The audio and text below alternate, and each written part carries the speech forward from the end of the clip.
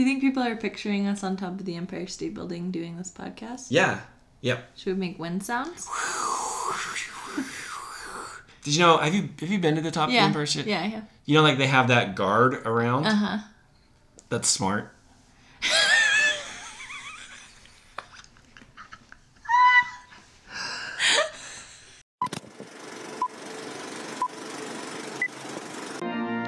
Do you take this woman to watch movies? And do you take this man to talk about them?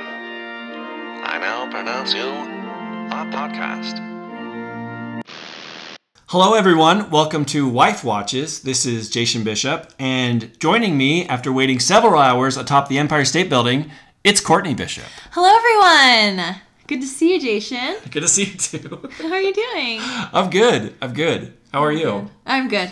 I'm doing well. This is a podcast where I, a husband, show Courtney, a wife, movies that she's either missed or skipped intentionally that I believe are culturally or cinematically important. Correct. However, tonight. Yes? We are watching a movie we've both seen Yeah, we have. multiple times. Yeah. I've seen it a handful of times. I would say for the next month, it's February, the month of love. We're kind of going a bit off book. We're doing some movies that I personally really love and resonate with me. This is something we have done a couple times in the past where we would do a double feature where basically we had a whole night ahead of us and we tried to pair up two things that we thought fit really well. On the 5-year anniversary of Robin Williams' death, we watched Good Will Hunting and Hook. We also had a Billy Wilder one where we watched The Apartment and Double Indemnity. That was my favorite one. So we've been trying to do this double feature for a while where we watch An Affair to Remember and Sleepless in Seattle. Mm-hmm. We got them over a year ago for Christmas together for this very purpose. Who gave us that? Your mom? Yeah, my mom did. And we realized, maybe not a lot of people really want to hear a podcast about An Affair to Remember. But we thought it might be kind of fun to do kind of a back-to-back of two movies that are kind of tied together. These ones quite tied together, but... Yeah.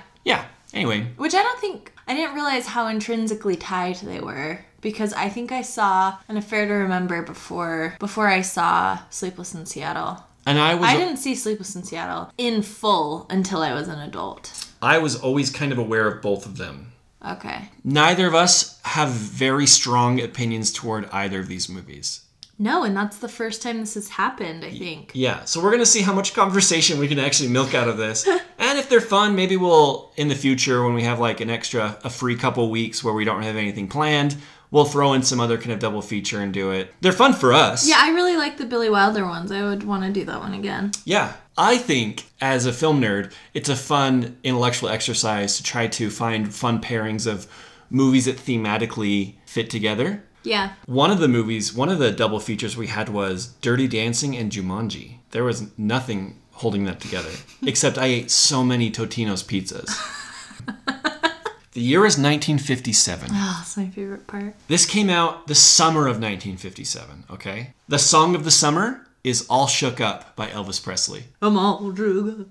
The president is Dwight D. Eisenhower. Great. The highest grossing movie of the year was The Bridge on the River Kwai. Never seen it. It's good. It also won the Oscar for Best Picture. Who's in that? Alec Guinness. Alec Guinness? Obi-Wan Kenobi. Obi-Wan Kenobi. Wow.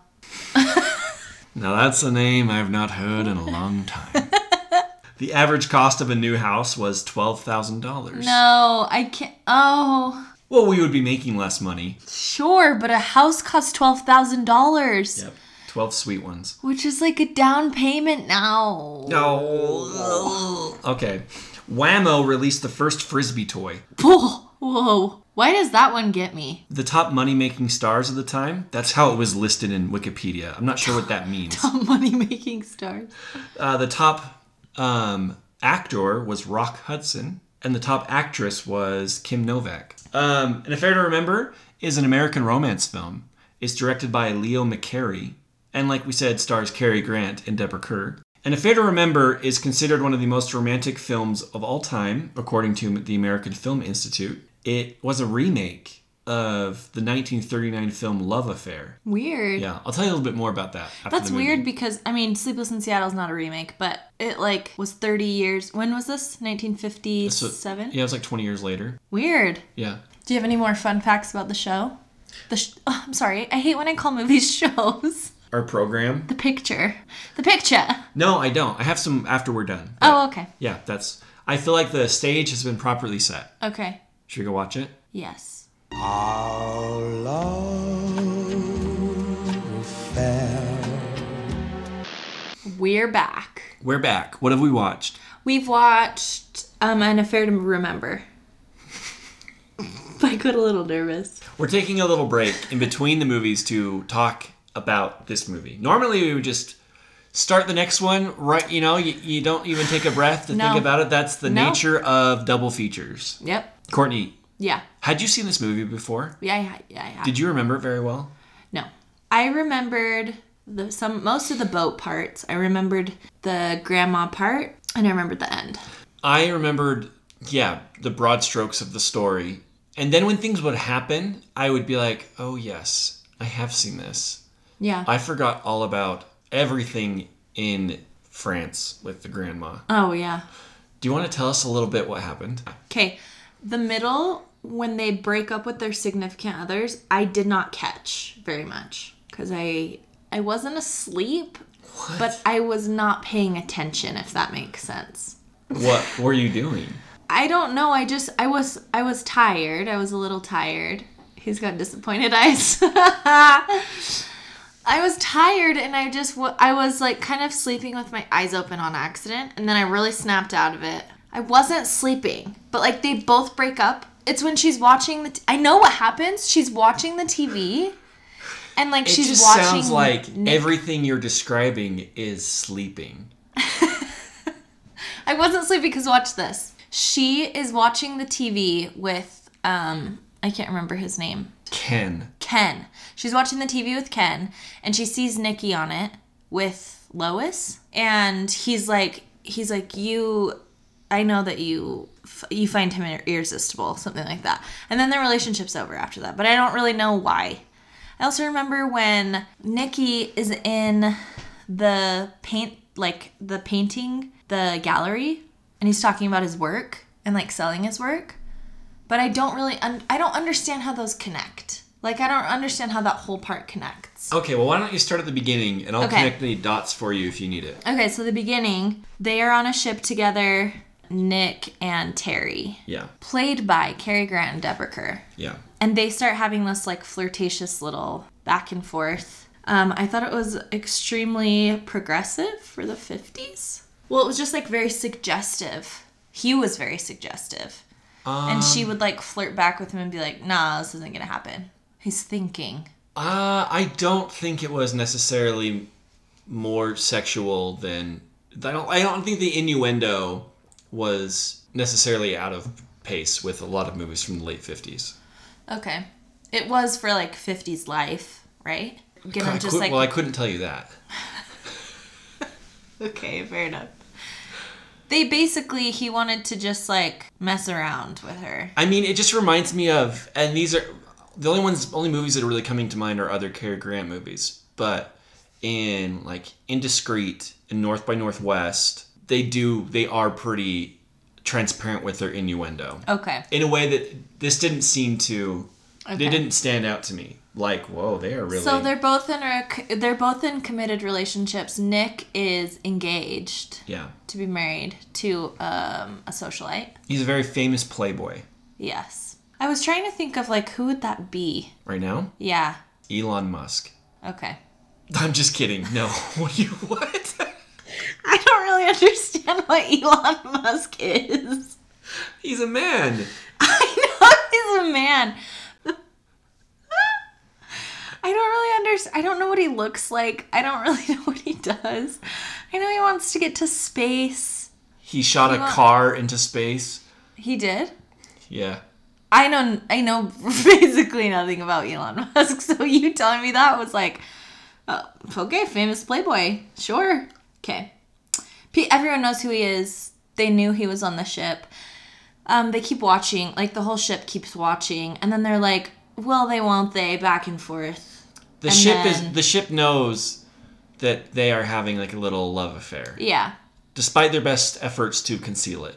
So that's something that I'm also kind of foggy on. Okay. Because of the story or because you were falling asleep? Because of the story. Sorry. Are you falling asleep right now? No. I'm trying to put my thoughts in before I say them. The story, I couldn't figure out if they were because they do have this flirtation, but I didn't know if the affair, capital A, is them just flirting with each other on the ship, or if behind the camera they're sleeping together or kissing, or they're not, right? Because at the very end they do kiss, but you don't see it. At the end of the ship, when they are about to dock. They kiss once. There's they an on-screen kiss. That one time. Yeah. But is that the only one? Are you just to assume that they're just a shameless flirtation the whole time? Not shameless, but a flirtation the whole time, and then they kiss that one time? I saw this as more these are the boundaries you can push in 1950 cinema, and I assumed they are having sex. Okay, gotcha. Is the capital A affair the affair that they're having? The other option. Or affair meaning an event? The affair to remember is meet me on the top of the Empire State Building. Or the time they shared on the boat. Oh, I think it's a double meaning. I've never thought about that, but I've always just assumed we they had this affair on the ship. This movie's playing at another level. Wow. I was really service level on that one. Wow. Okay, well... I took a film class in college, so I guess I'm up. a bit trained to look a bit deeper in the subtext. You done? Analysis.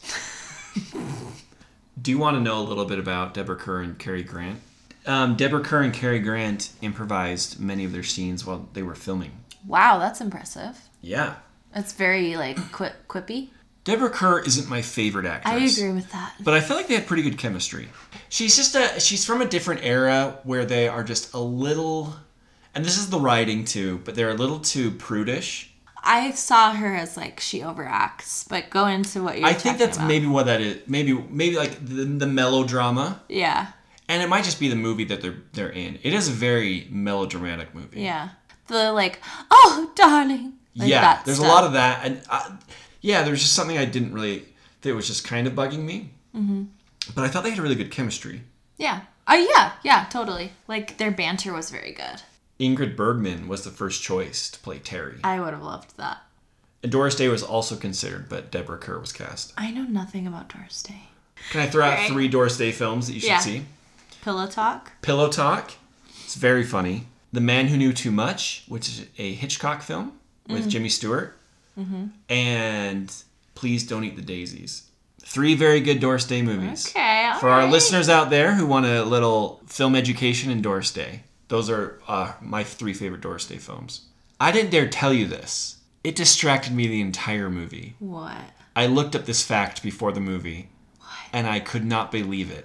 My heart's racing. How I had never noticed this before. And I could not see it. Oh my gosh, tell me. And it was kind of bugging me that I couldn't unsee it. Tell me!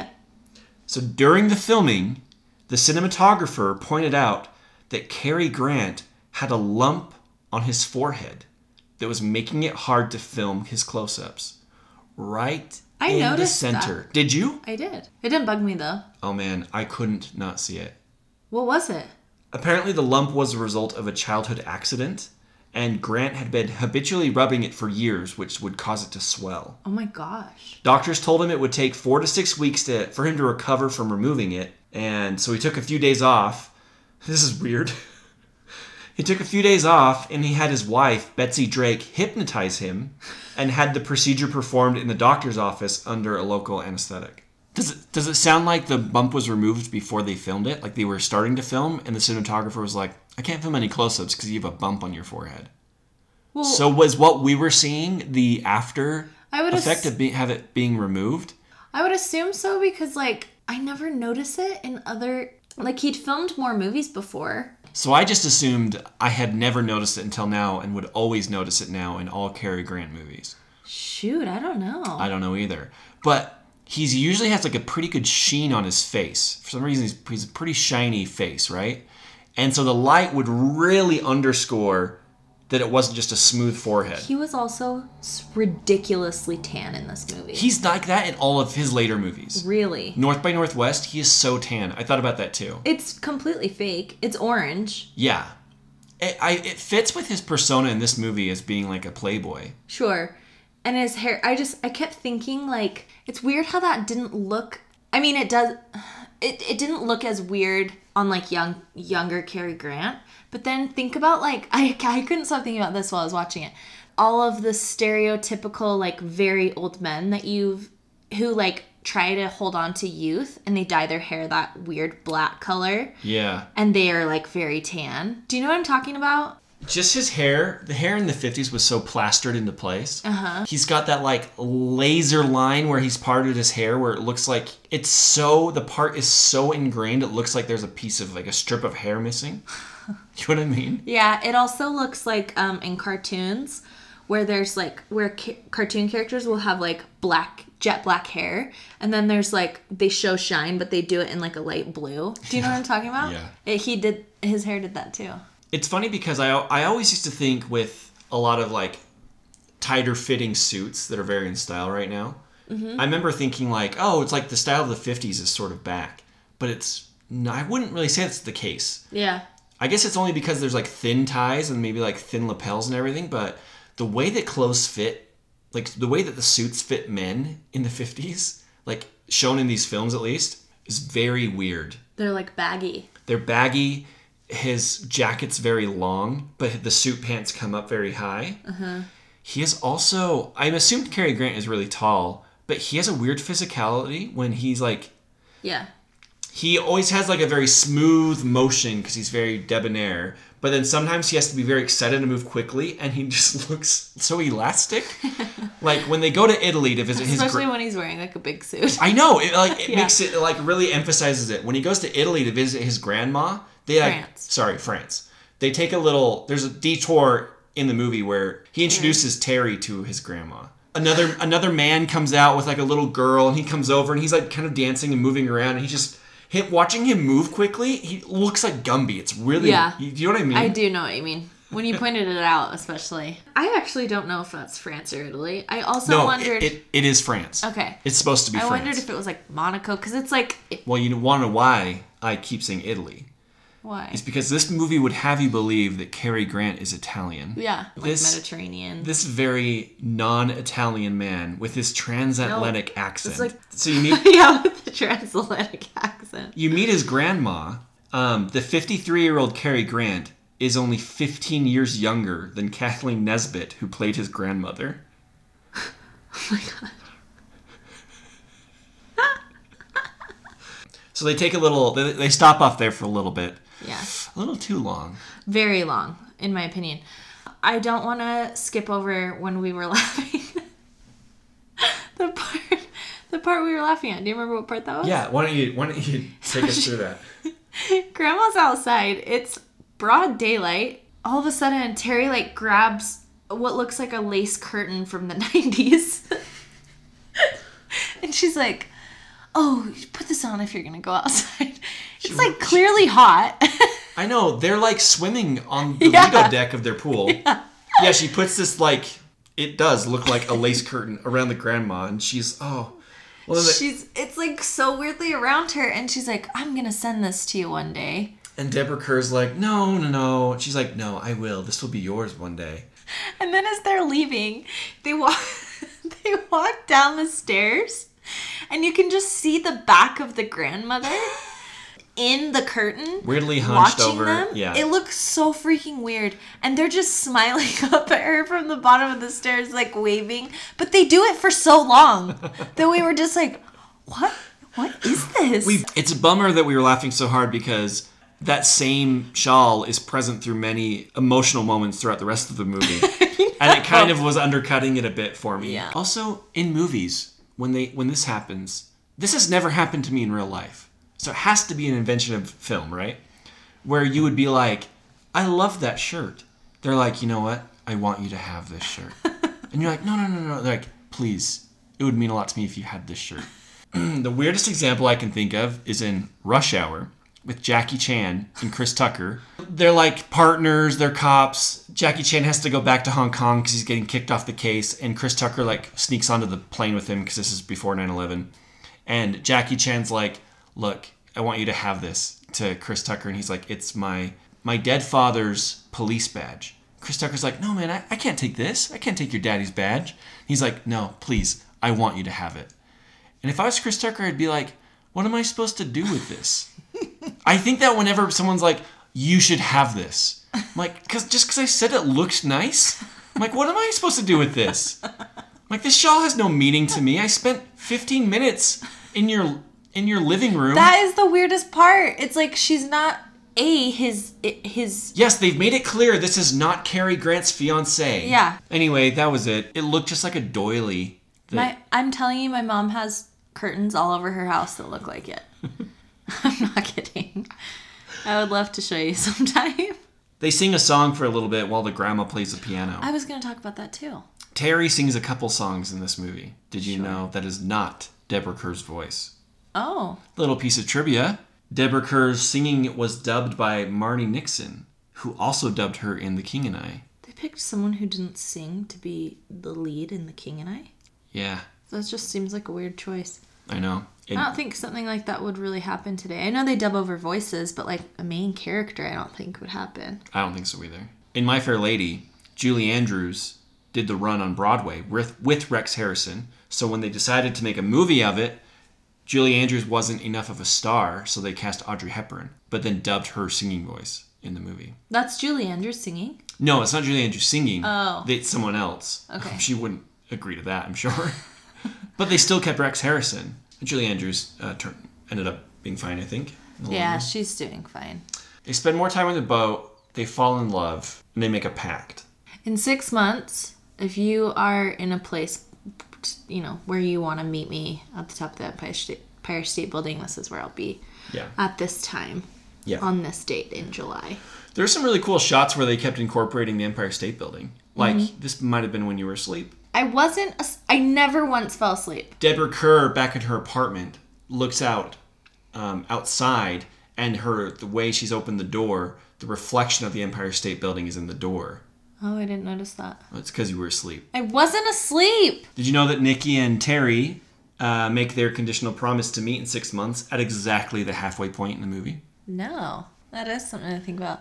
Yeah, so they spend their 6 months. He's going to go back into painting and build up some money.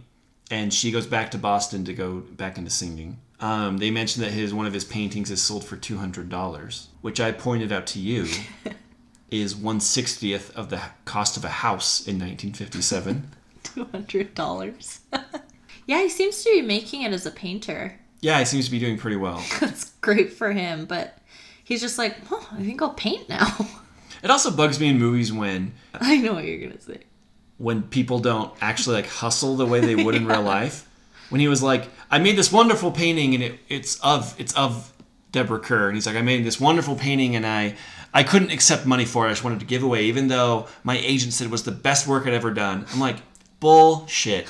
You would take money for that. Get out of here. Yeah. Basically, if you haven't seen the movie, we're going to spoil the rest of the movie. Yeah, we spoiled a lot of it. Yeah. So if you're to this point and you're mad, you're bad. They break up with their respective SOs. Yeah. 6 months pass. Cary Grant is waiting atop the Empire State Building. Yeah. Deborah Kerr goes to meet him, and she has an accident and is hit by a car and is crippled. Although it's kind of implied, not permanently, that she has treatments. We don't know what that means. Which is why I remembered this. I remembered the very ending scene, which we'll get to. I remembered she was sitting on a couch, and I knew it was because of like an ailment. Mm-hmm. Well, so she misses him completely because she's in the hospital. Right. And he thinks she's just punched on him. What'd you think of that part when she's in the hospital? Well, I have a little bit more to say about this after. Okay. And then more time goes by. They run into each other at this performance. And he sees her with her Ken, her old love, who is just helping her out, basically, get around. But Cary Grant is hurt, and he doesn't realize that she's in a wheelchair. Do you think this surprised audiences at the time? Do you think they walked in knowing that the storyline was going to go this way? No, I didn't know it. When I saw it for the first time, I didn't know it was going to go that way. In the meantime, Deborah Kerr is a school teacher, or she leads a choir of children. We sit through, I think, 3 entire songs of the kids singing. It was cute, though. I know pacing was different in older films, but there's fat trim from this movie. I didn't need I didn't need that much time. I certainly didn't need 3 songs. There probably was 15 minutes of them singing. 2 songs of kids, 1 song of her, right? Singing? Yes. She also sings that Irish song. Yep. So 4. There's a lot of just singing. Wow. Yeah. Yeah. So Cary Grant finds where she is, and there's a confrontation.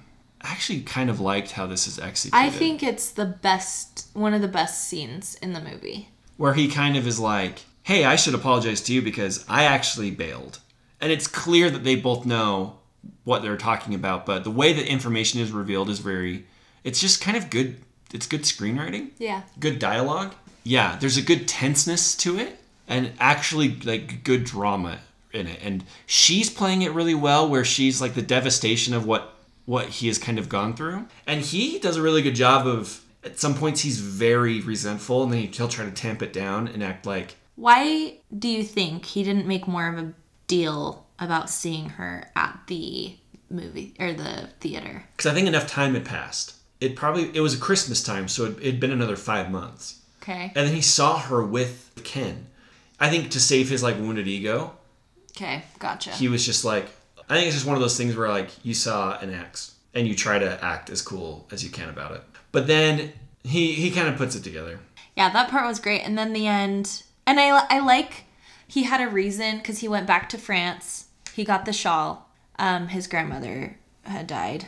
Oh yeah. So that's why she never sent the shawl. So he has a motive. And she bought the painting. And that's when he realizes that she was in a wheelchair. And it all comes out that she was in this accident. And then the movie ends right away. I remember thinking, oh yeah, this is the era when a movie, the most important plot point is resolved, the movie ends. That happens in a lot of movies. Really? Like older movies. Huh. They just end right away. That's weird. This movie wasn't necessarily well received critically, but I think audiences enjoyed it. It had a budget of $2 million and it made $3.8 million, so it doubled its budget, I guess. I thought this was better liked than it was.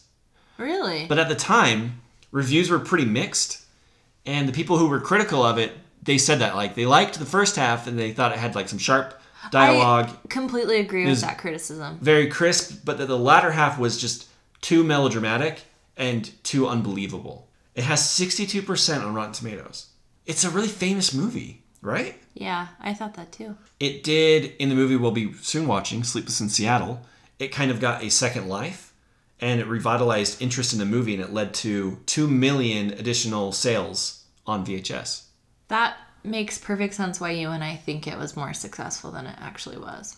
I'm sure that somehow renewed its cultural impact. Yeah. And like I said, I didn't really understand before how linked those were, but I'd heard about it. Like I knew about it in Fair to Remember. So I wonder if that's because you and I... And maybe it was really popular, but critics just thought it was kind of a mixed bag. I thought it was pretty fine. I think it's perfectly said that the first half is really good, really interesting. And then the second half just kind of like in the 60s range is perfect to me. It's too long. Yeah. And it could be tight. If it was tightened up, I think I would have enjoyed it more. Uh-huh. I didn't realize that the audience is aware that she's in the wreck the entire time. How I remembered it in my head from watching it as a kid with my family was you don't really realize she's in a wheelchair until he does. So, as we were watching it, I was in my mind thinking, how would I fix this? Because I think dramatically that is better. And I think that actually kind of made me sour a bit on the movie as we were watching it because I'm like, oh, this isn't as good as what I had in my mind. Let me just pitch you on this. Okay. Because you look, I can't read what your expression is, but it's not agreement. Well, no, I don't know how you could have confused that. I guess if you were little, I get it. I just forgot you just all remembered the it details. differently? Yeah. Got it. So she's going to buy a dress. And she goes to the store right before she's going to go meet Cary Grant, she goes to buy a dress. Yeah. And the store owners alert Ken. They're like, hey, your ex is here. Come over and win her over.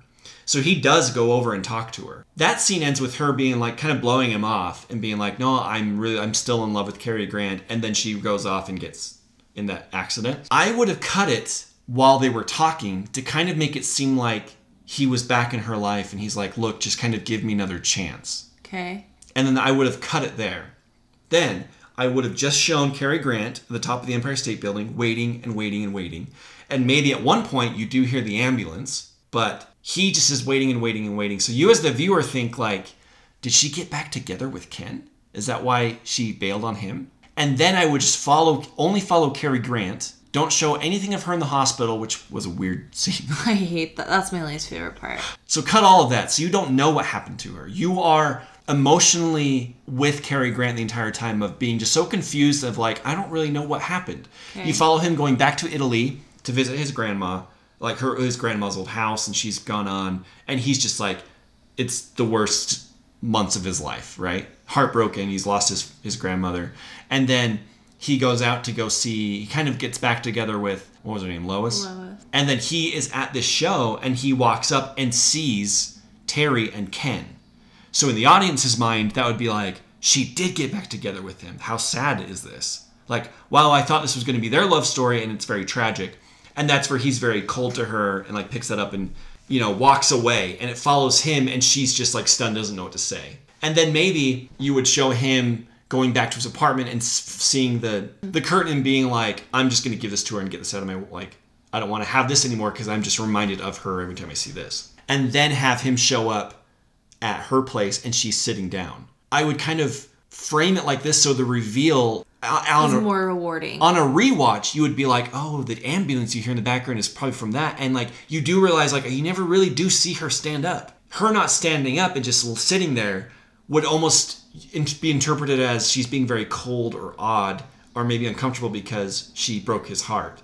And then it would be revealed to the audience at the same time it was revealed to him, no, she was in an accident, this is what happened. I think that checks out. But however, I think you have to make the car crash like more, her getting hit by a car, you have to make that. You'd have to rework the dialogue a little bit because when he's like, oh yeah, they gave it to a girl in a wheelchair. You'd have to make it more explicit, like a girl in a wheelchair, and then maybe he looks over into the room and sees it, and he's like, looks at her, and maybe looks in another corner of the room, and there is a wheelchair over there, and then she would reveal in dialogue, I did go. No, yeah, I know that worked. My problem is with you would have to make right after she's shopping, you'd have to make that a bigger deal when like hearing the ambulance or whatever, or hearing her scream, because that's what you do here. I don't think so. I think you make the cut on her talking to Ken and him being like, will you just come with me? I just want to talk to you. And her like, because you have to think that maybe she was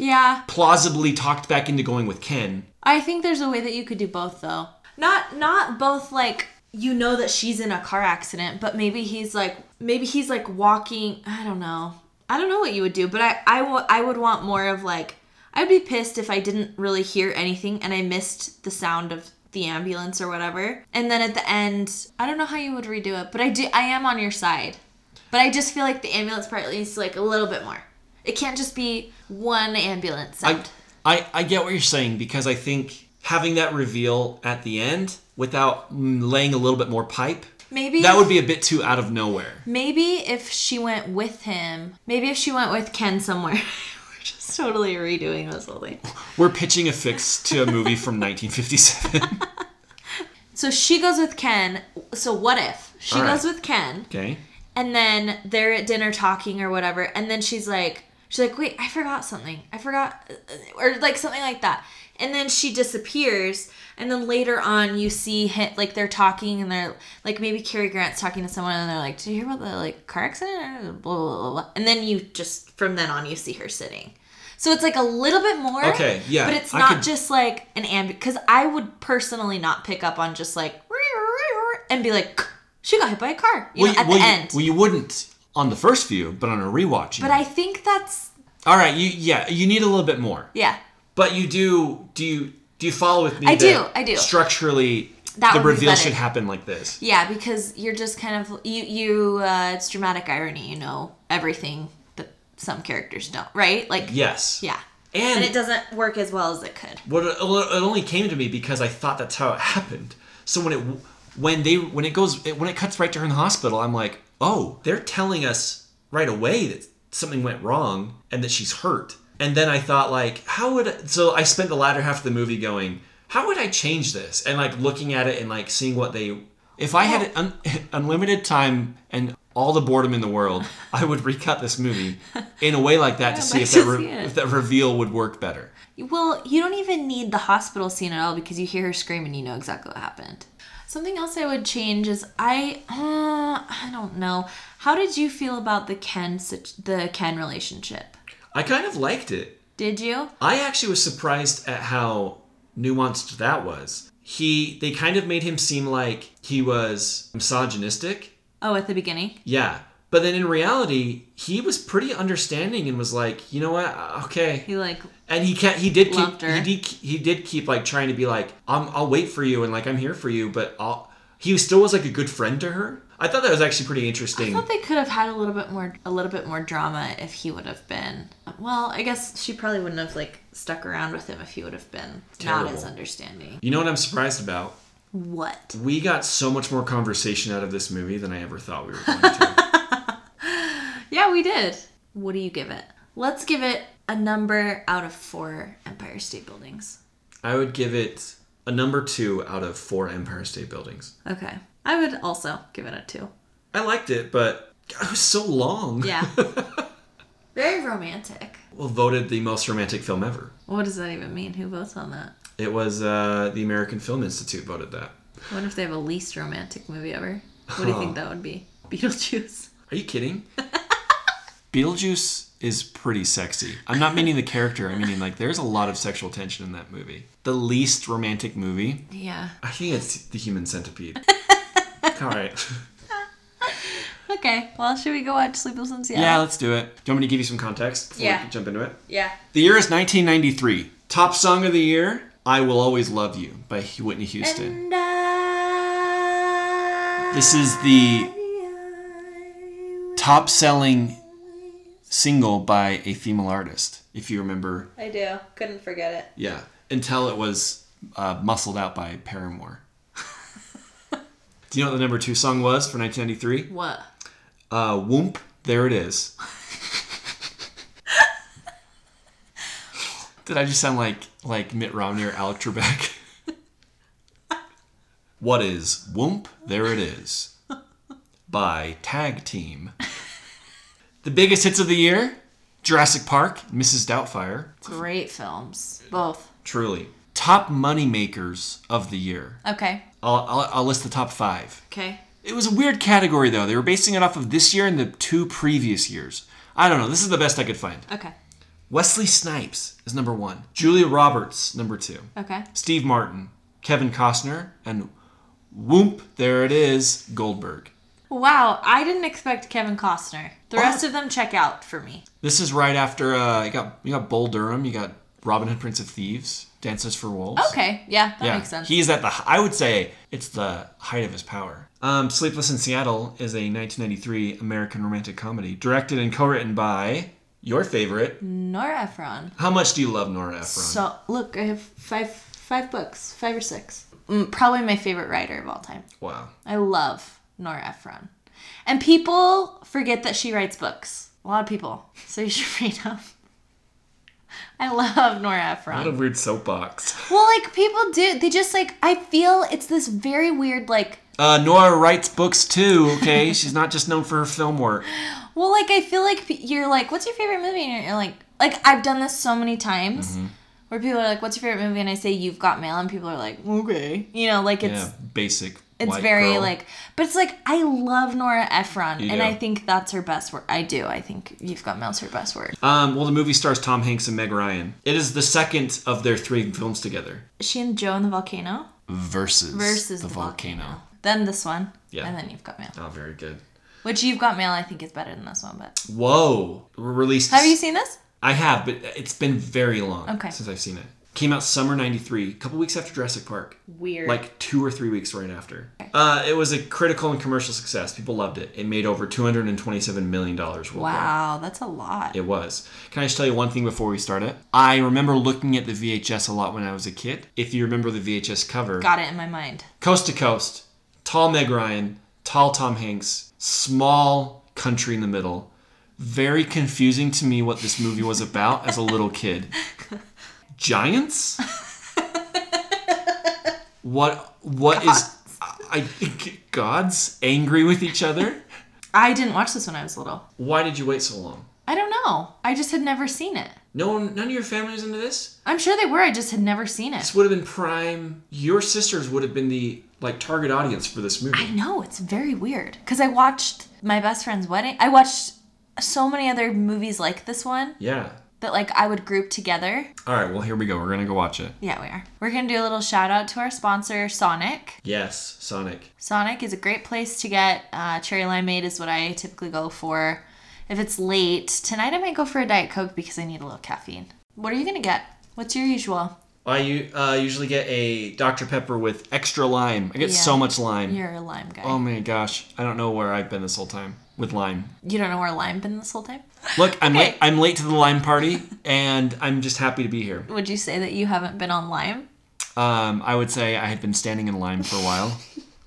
Wife Watches. Brought to you by Sonic.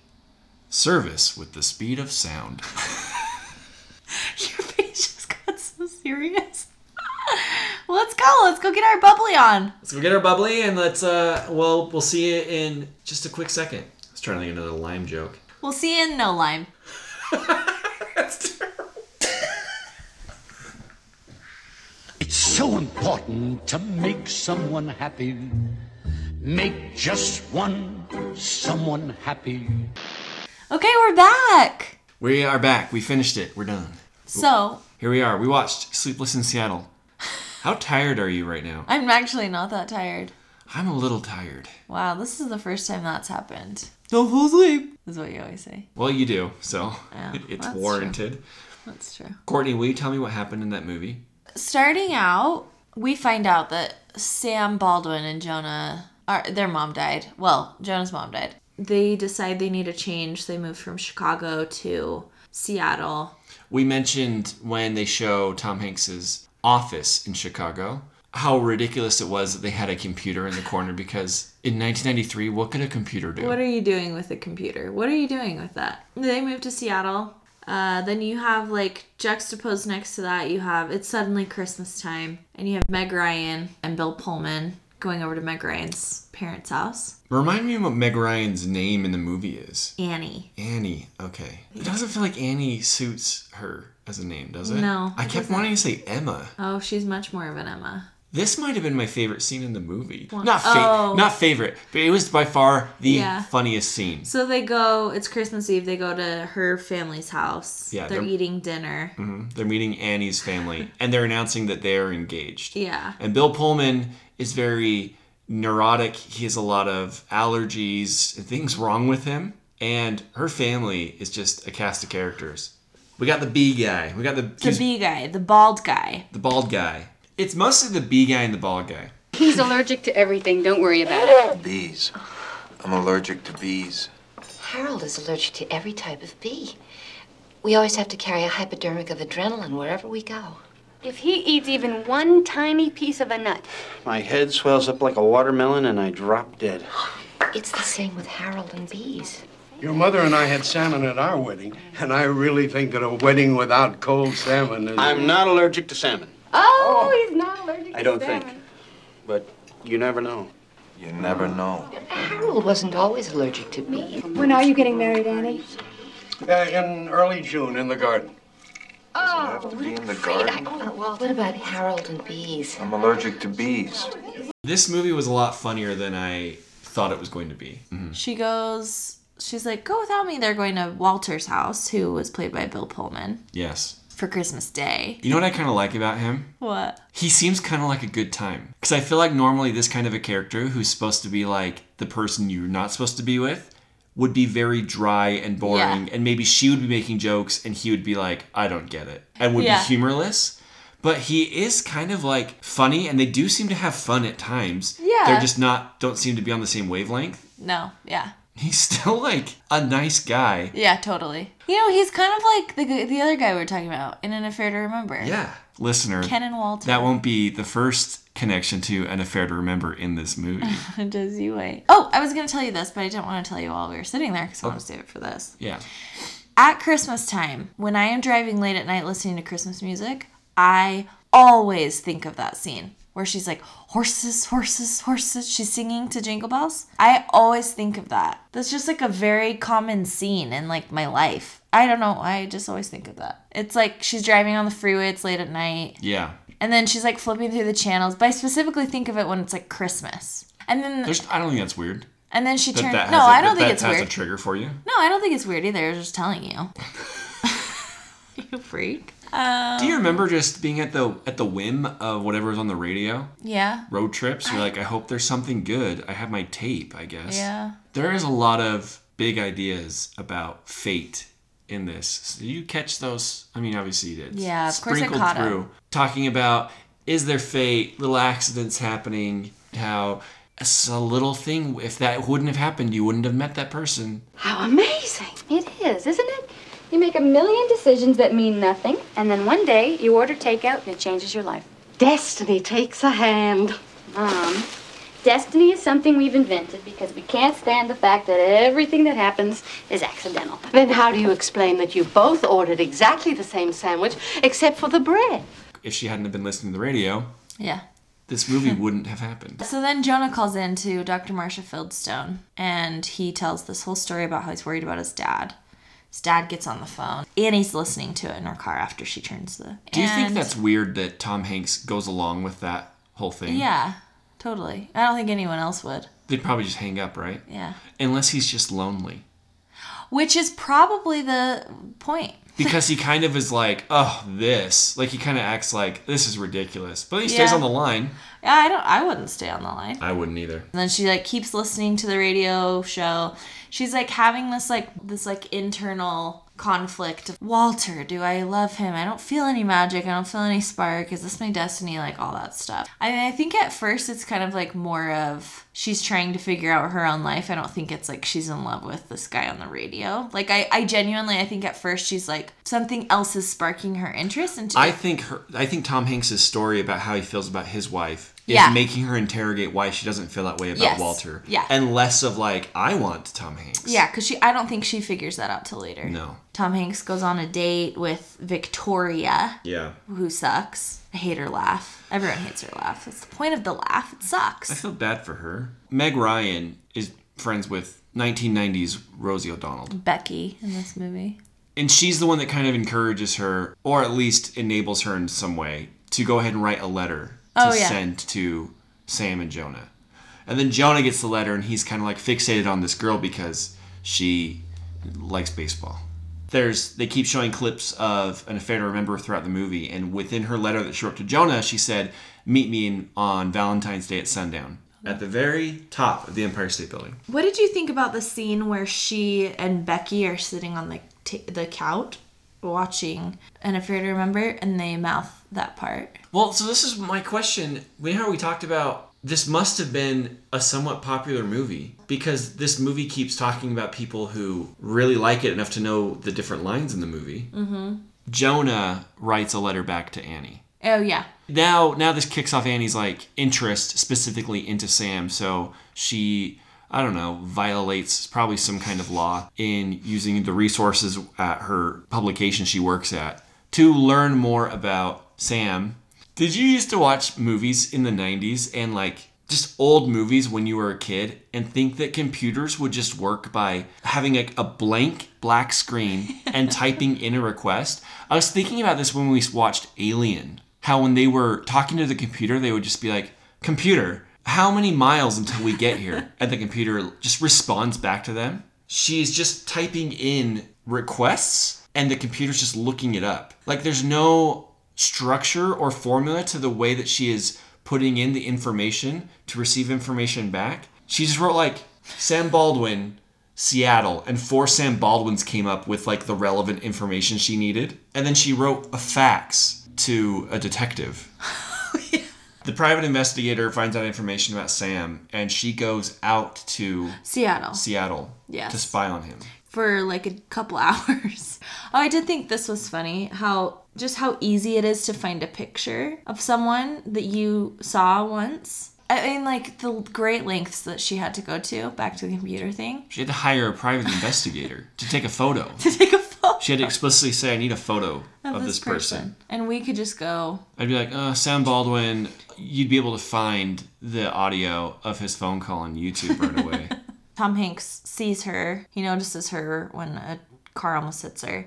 He is reasonably confused. Oh, yeah, because she was at the airport and It's a woman that he saw in the airport that he followed for a little bit because he thought she was hot. Mm-hmm. And it's that same woman, like a day later. That'd be so weird. He looks over, and that same woman you just were checking out at the airport earlier. Has that ever happened to you where you, like, it's even weird when you get on a plane with one group of people and then, like, you're going on vacation, and then on the way back a week later, you see those same people on your flight? It's kind of like that.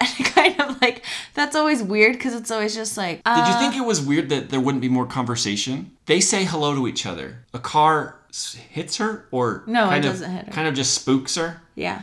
Jump cut to her back at home telling Rosie O'Donnell about the story. Yeah.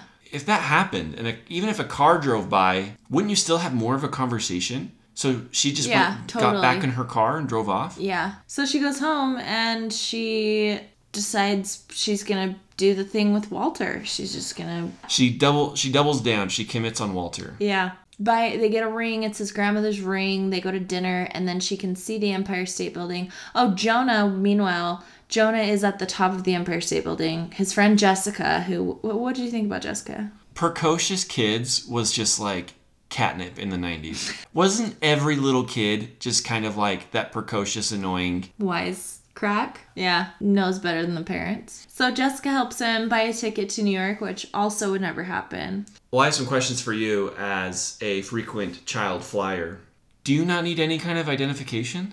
I don't really remember. I remember my parents had to check me in a bunch. So they would check you in, and then they could have special permission to go to the gate with you. But sometimes... How'd they verify it was you? I don't really know. I don't remember that. I guess your parents just vouched for you. In the movie... I don't know what they do now. In the movie, Jessica's like, I'll say that you're 12 on this ticket so they won't question it. I remember the first time I had to show my ID, and it was when I was like 16, I think. And then just like, for those wondering, there's like a little lounge that you have to wait in. So I would have to just like sit. There's this like, there used to be in the Salt Lake airport. So the kids' room? I had to stay with kids who were just like so much younger than me. And then the flight attendants They corralled all of the kids into there? Yeah, that were flying alone. I guess she tells Walter. This is like classic Meg Ryan. Walter is so cool about it. Walter's great about it. Walter's He's got good hair. How come Bill Pullman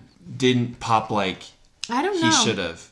Maybe because he always gives people dad vibes and never like sexy vibes, but like I can't picture myself aside from like. But that hasn't stopped other people. Tom Hanks, he's not sexy. Yeah, he is. In this movie, I thought he was very handsome. Who's more handsome in this movie, Tom Hanks or Bill Pullman?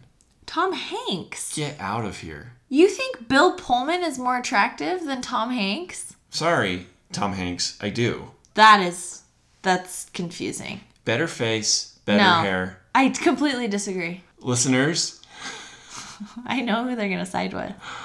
I don't think they'll side with you. They will. Look at Bill Pullman. Tom Hanks was a heartthrob when he was younger. That's what I'm saying. Like a complete heartthrob.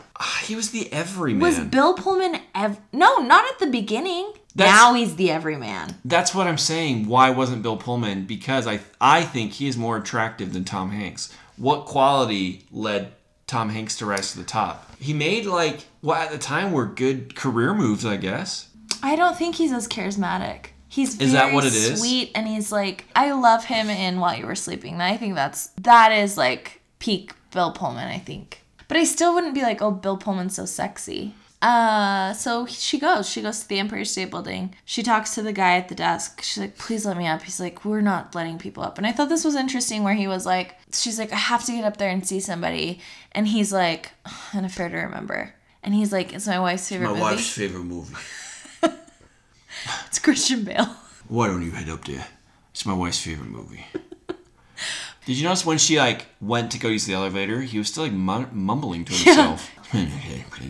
Cary Grant. Oh yeah, that's what he says. One of those. So she goes to the top. He lets her go to the top. She doesn't see anyone. She's disappointed. She takes a minute. She looks around. She sees the backpack. I thought it was weird. It's rummaging through the backpack.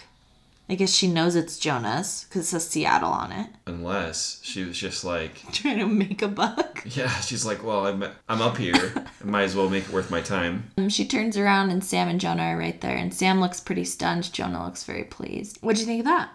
I loved it. You did. Yeah. The end. The only thing I had a problem with was just like, I don't love the, this is like really kind of like nitpicky maybe. Let's get in the weeds.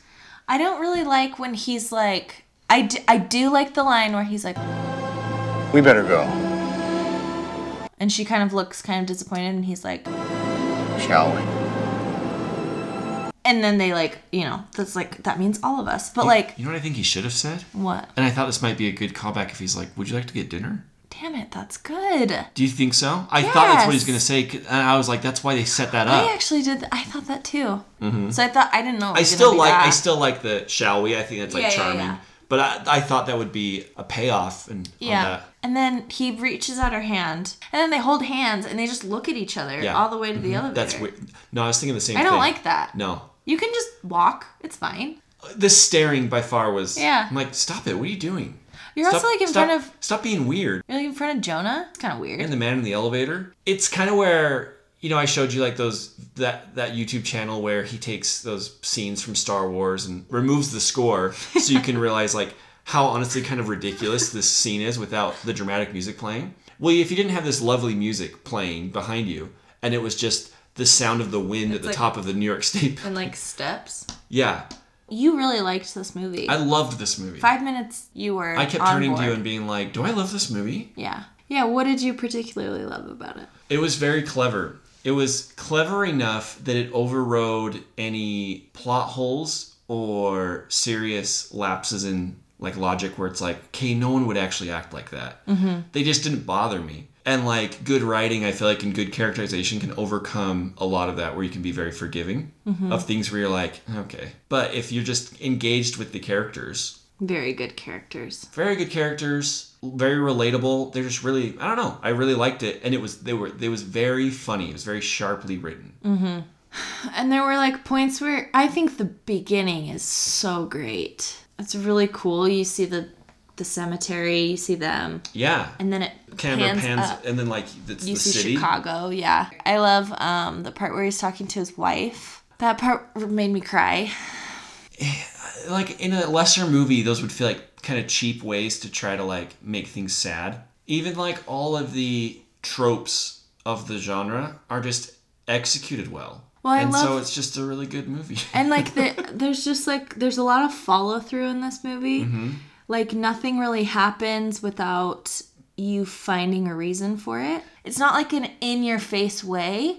Like when Meg Ryan is listening to the radio and she's peeling the apple. And then that same moment where he's talking to Jonah, the last thing he says is like, you know, your mom can peel an apple in one long string. And there's really nothing narratively that's left hanging or goes in a direction where you're like, I don't really know where this is going or what this is. Mm-hmm. Or there's no payoff on this. Yeah. Nora Ephron. She always does these little like, in the middle of like a conversation that people are having, she'll throw in something weird that's like interesting. Like when they were having a conversation about she's talking about widower, the word widower. Yeah. That's like very Nora Ephron. She does that a lot in When Harry Met Sally too, I feel like. But I feel like it's mostly Harry. I feel like it fits better in that movie because most of their interactions are just off the wall conversations about stuff. The one I felt like this one was more out of place than it would have been in When Harry Met Sally or You've Got Mail. Because in You've Got Mail, they're kind of doing the same thing where they're writing letters back and forth, so they're just talking about stuff. Yeah. So she's like, today I saw a butterfly on the side. You know, like it's just like random crap. Well, and Tom Hanks is the same way in You've Got Mail. Yes. They write their emails in a way that no human being would have a conversation. I would say, actually... Which is fine because you forgive it because you're like, there's a suspension of disbelief that needs to happen. I think When Harry Met Sally is totally different. Maybe that's just because it's not Tom Hanks. But No, you're think right. There's different energy. There is. Because of However, Billy Crystal instead of Tom Hanks. However, Tom Hanks, Meg Ryan plays essentially the same character in both movies. You've Got Mail and Sleepless in Seattle. Tom Hanks doesn't. He's very different. I like his character in You've Got Mail too, but I really love his, like, the way that he interacts. I feel like the most chemistry he had with anyone in this movie was with his son. Anyway, great movie. I said to you, I feel like I was watching it with new eyes, weirdly. I thought it was great. Yeah. In fact, honestly, the only things I really remembered from the movie was when she hides in that broom closet to listen to the radio. I remember that scene, and then I remember the Empire State scene at the end. And I knew that he, like, talked on the phone, like his son had, like, instigated this. I remember, like, general plot ideas, but, like, a large portion of the movie was completely new to me. So it was very fun. You don't remember horses? Well, I do, but only when I'm driving around Christmas time. Here's some what if casting for you. Oh, I love these. The role of Annie was originally offered to Julie Roberts, who turned it down. Good. You know what? I don't need to see her in this role. She's not Annie. She could never be Annie. Whoa. In the same way that Meg Ryan could never be a pretty Julianne woman. Potter. Oh, yeah. Not on her best day. Continue. Megan. We've watched 2 movies in the last week and a half where a woman has severely ripped her dress. It's not just a dress. It's a formal dress. What do you want me to say? Wedding dresses. One was a wedding dress, one was a bridesmaid dress. A week and a half ago, we were watching my best friend's wedding, and when Julia Roberts is getting tailored for her wedding, her dress is getting, fit. She steps down, and there's just that huge, like, whoosh sound, and Jason goes like this. And it happened again, and we laughed about it when it happened, but it happens in this movie. She rips the wedding dress, the arm of the wedding dress. And once again, I hear... Look, it just gives me so much anxiety. It's so funny. Because, you know I what? don't do that. They're always at these places. They're trying on these very expensive dresses. Sure. I think that was the my best friend's wedding. Yeah. They're in New York. They're trying on these expensive dresses. You know they cost thousands of dollars. And so the entire time there was just a part of me. It's kind of always like if you're having a conversation with someone and there's just like a glass on the edge of a table. It's always in there in the back of your mind.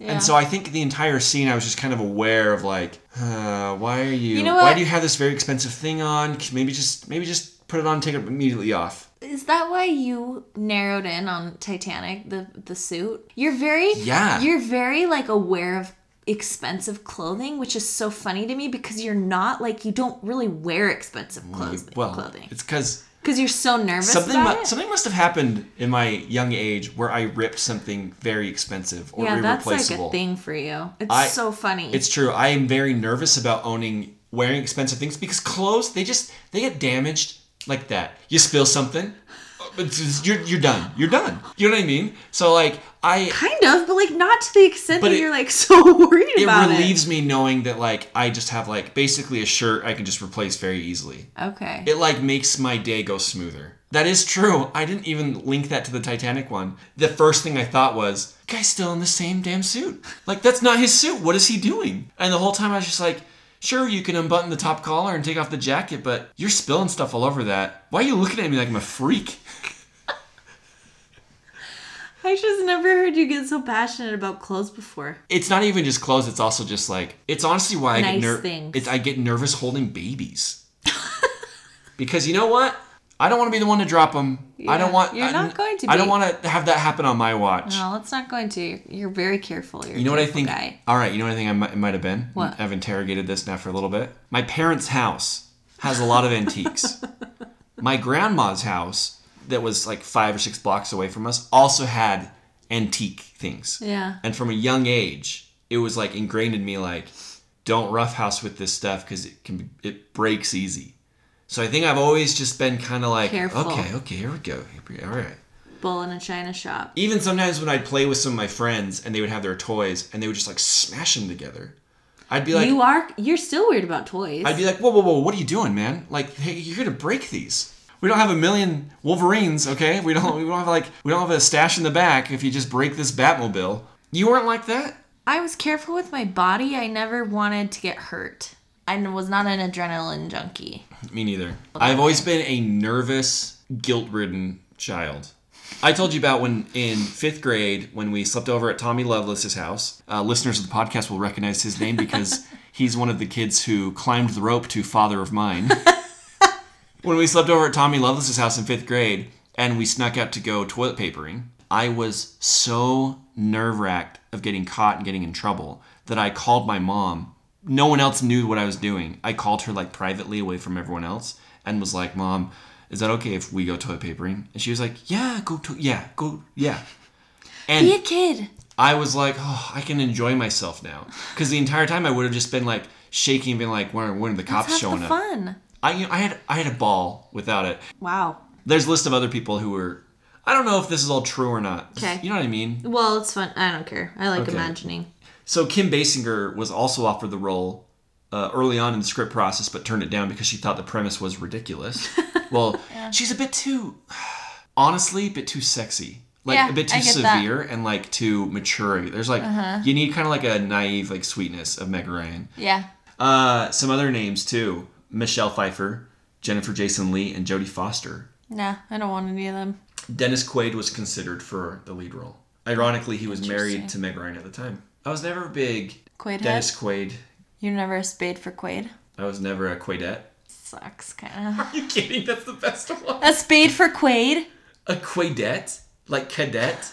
I get it. I'm not sure you do. The scene between Tom Hanks and Victor Garber, crying about the Dirty Dozen, oh yeah, was completely improvised during the take. I hated that. Yeah. But it was also like a time capsule of 1993. I know. Do you know why I got kind of bored of that running joke of like guys just being like, chicks. Sounds like a chicks movie. Literally, he said that. Sounds like a chick movie. Yeah. I mean, I've complained to you ad nauseum about how annoying it is when people put men and women into boxes, especially when it comes to the types of genre of movies. Mm-hmm. Yeah, you hate that. That drives me crazy. Yeah. When girls are like, I only love movies that have love in them and kisses. And guys are like, oh, explosions, blow shit up. Or when girls are like, you wouldn't like that movie. I think that's what you've complained to me the most about, is when girls are like, you wouldn't like that movie. It's a chick flick. It's like, I just want good characters. I feel this is the chickest flick, and it's such a good movie. This movie is fantastic. Yeah. I truly loved that movie. I personally just think it's kind of, I don't know, it's dumb. I feel like just appreciate a story and good characters. They can come in. Every genre has crap, but also within that genre are like really compelling stuff. Yeah, however, there is something about fantasy that I have tried so hard to be into in so many different mediums. And I don't think I'll ever, I mean, yeah, like you were saying, like there's good stuff that I do like. I really do not like connect with fantasy. I guess that's different than being like, I'm a girl, so I like girl movies. No, I think what you're saying is totally having taste, totally valid, having an opinion. Taste. Yeah. Because even we watch, like, we saw The Favorite, we saw The Lighthouse. Uh-huh. I completely understand why people love those movies. And I think you know what I mean? Yeah. They're not for me, and that's not my taste or style. Yeah. So I think that's totally fine. I mean, But it's like the open-mindedness that's annoying. Yes. Or the closed-mindedness. It's where it's just like thinking like, well, that's stupid. I'm like, well, okay, well, don't write it off. It's just not the thing that speaks to you. But because Star Wars is very fantasy heavy. People say it's a sci-fi, but it really is fantasy. Yeah. I feel like you were able to like cherry pick the elements of things that spoke to you, which is like, you know, good character development, characters interacting and like being invested in like emotional stakes. So you're able to find those things within those story beats that like spoke to you. And I do think it took practice. Like it's like, I don't know, I was better at it towards the end. Well, and I think it helps that, and this is where I mean where people just disparage entire genres. It's like, look, every genre has a lot of movies that suck. And I think it helped that I was showing you a franchise that is supremely like culturally relevant, ties to like our childhoods in a way because like our siblings were very into them, you know what I mean? So I think it also helped that you were watching a very, very famous film franchise, so you were kind of invested in just being like, well, I just kind of want to see what the deal is with this anyway. But we will genuinely give anything a shot. Yeah, we've seen a lot of movies I never would have seen in the time that we've been together. I feel like I probably would have Well, gotten you around. watch a lot of movies. I do, yeah. You watch everything. I've gotten more open-minded in my age, like as I've gotten older, for sure. But I never would have watched Star Wars without you. Like, I never would watch any of the Marvel ones. And again, not because I'm like, that's stupid. Because like a couple years ago, I saw a couple of them. And then I decided, like, I don't really get these. Well, even when we were watching some of them leading up to Avengers Endgame, I just understood that, like, Courtney's going to connect with these on an emotional level, so I'm going to show her the emotional through line of these characters and why, what could interest her within these movies. Yeah. Honestly, I think the only reason that I feel that way is because my parents sat me down and I watched An Affair to Remember and Sleepless in Seattle all growing up. Yeah. And I feel like that's the only reason why I feel like I have an appreciation for like a bunch of genres is because... Well, yeah, mine did too. I did the same thing. Well, look at us. Aren't we just... We just patted ourselves on the back. Yeah. But I think the point is people should be more open to genres that they might... Because you know what? You might end up really liking something and being like, wow, I had no idea that I love this. Star Wars. You loved The Last Jedi. I loved it. And you would People never... are like, stop talking about The Last Jedi. We never will. Too bad. So anyway...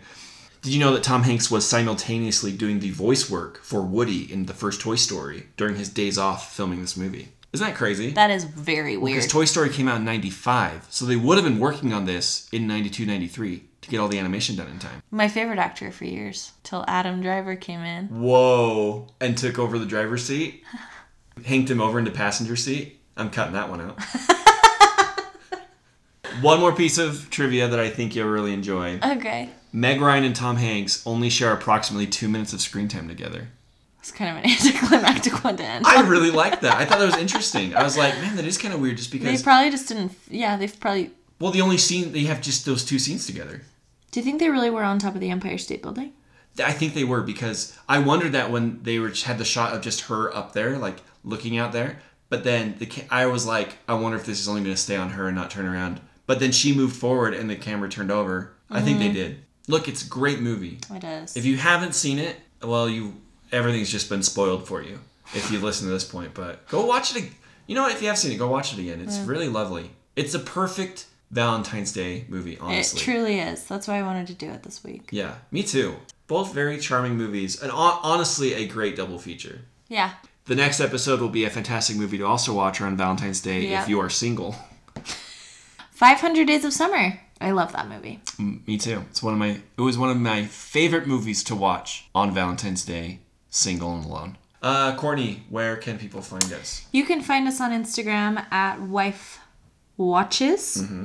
You can find us on Twitter at wife_watches. Note the underscore. Mm-hmm. You can email us. We've gotten a few emails that we've loved reading through at mywifewatchesmovies@gmail.com. If you like this podcast, leave a review. Yeah. If you don't rate us if it's going to be anything lower than a 5. That'd be, thank you. We love to hear from people listening to the podcast. It's genuinely so fun for us. And it really is such a treat. And I feel bad because I was actually going to prepare a little bit better and give a shout out to some of the people who emailed us and reached out to us on social media. I promise I will next episode, but... Wait for those shout outs. If you want a shout out, we'll shout you out. Truly, yeah. Oh, we can shout out one person. Somebody left us a rating. Skylar Harrison. Thanks for listening to the podcast. I don't know if he still listens to it after Star Wars. Well, he gave a lovely shout out to Courtney's Yoda impression. Oh, did he? His favorite, yeah. Thanks, Skylar. Hope you're doing well. Leaving a message on his voice. I didn't think I would miss you. Anyway, if you can just give me a call back, and Anyway, I will talk to you later. Okay, I'm really hanging up now. Okay, sorry. Bye.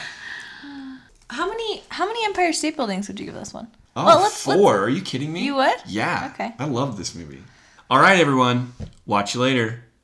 And remember, you make a million decisions that mean nothing, and then one day you order takeout and it changes your life. That's kind of how she said it, right? It's so important to make someone